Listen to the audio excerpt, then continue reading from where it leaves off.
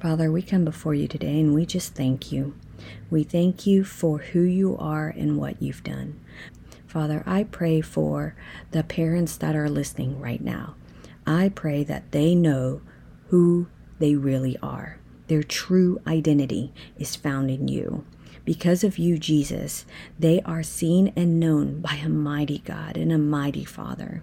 I pray that they lose their identity in the world that tries to put a title on them, to try to put a label on them, a world that tries to identify them in some sort of way other than a way that they truly are. And so, Father, at this time, I lift up these parents to you, and I ask that you help them see who they truly are, that they are a beloved son or a beloved daughter. And Father, at this time, I pray that these parents know that they have the power to take control and to stop all generational curses that they believe that are on their children and the generations to come.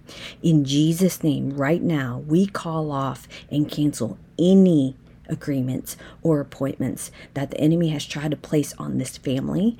And so I pray now in Jesus' name that these children are protected, and for generations to come, that these generational curses are no longer on them, and that it stops with this parent. I pray that the parents have the faith, the strength, and the courage to call it out and say it in Jesus' name. It stops with me. And so, Father, we just thank you. We thank you for giving us the power and authority to cast out demon, to call out unclean spirit, and to heal the sick and share about your kingdom. Father, I just pray that these parents choose to steward their children towards you, that they choose to walk with you and be an example of what it looks like to follow Jesus. It's because of you that we are able to do this, and we can do this, and that we have the complete freedom to walk out this life and to share about your goodness with others. And so, Father, I just pray for these parents. I pray that they know that you are the answer to everything, that they are not alone, that they choose to give their yoke to you and take your yoke, that this does not need to be a burden, that life does not need to be a burden, but to want to steward their children to you, to show their children who Jesus really is. I pray that the fruit of the Spirit comes out in them in every single action, and that they speak with love, grace, and joy, and that their life is full of incredible God stories.